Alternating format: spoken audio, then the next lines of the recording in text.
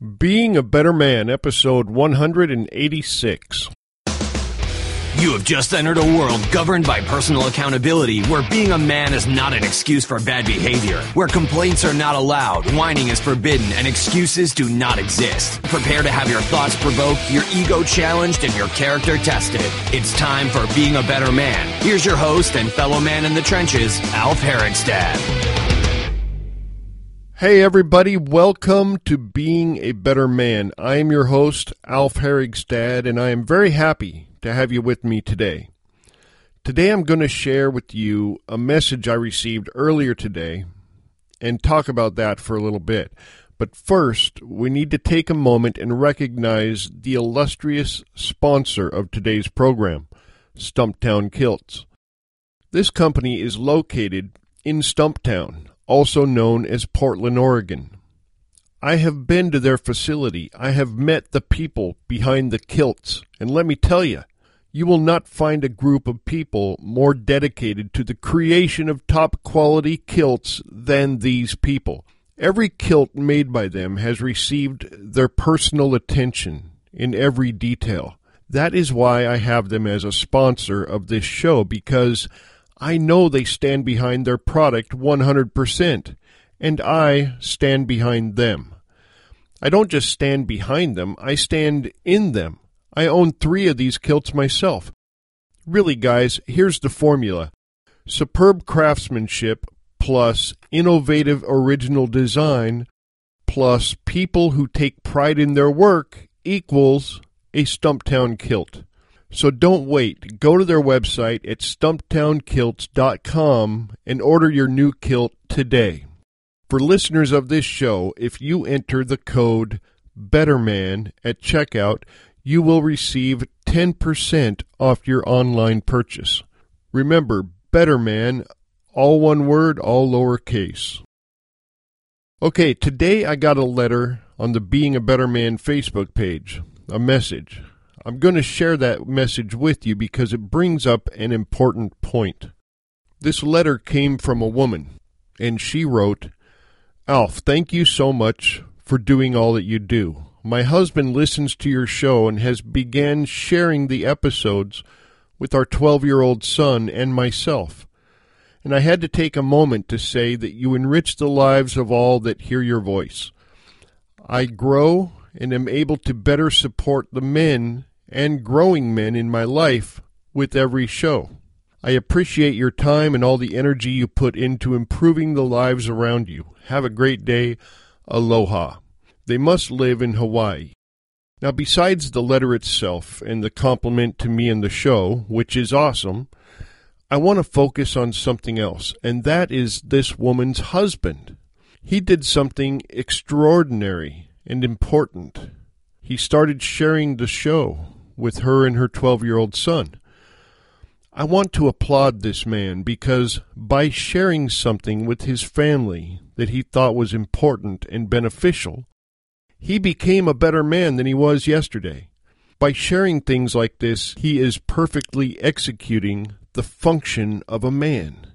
And it was obviously a wise choice on his part, because if it wasn't, she would not have been compelled to write. I'm not saying all this because it happened to be this show that he shared. It's great that he did. But there are many things that we as men can share with the other people in our lives. And every time we do, it makes us a better man. You have probably heard me say before many times that a man should share his strength. What does that mean? Well, it can mean anything from opening a jar with a stuck lid to being calm and confident in moments of great distress. It can mean being decisive when it's necessary, or it could mean going to work every day to provide resources for your home. Sharing your strength means any situation where you are offering yourself, your time, your resources, your courage, or your compassion to someone else who needs it.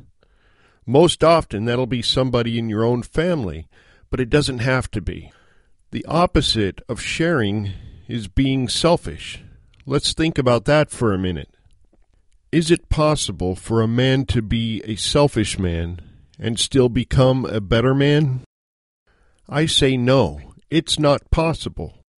A selfish man could become better at individual skills and activities. He could improve his fitness and his financial situation. But if he keeps it all to himself, he will never become a better man.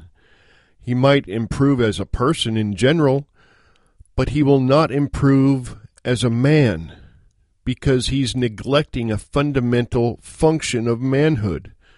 That is, to have care for the happiness and welfare of those around you. The reason I say this has to do with how our species developed in the first place.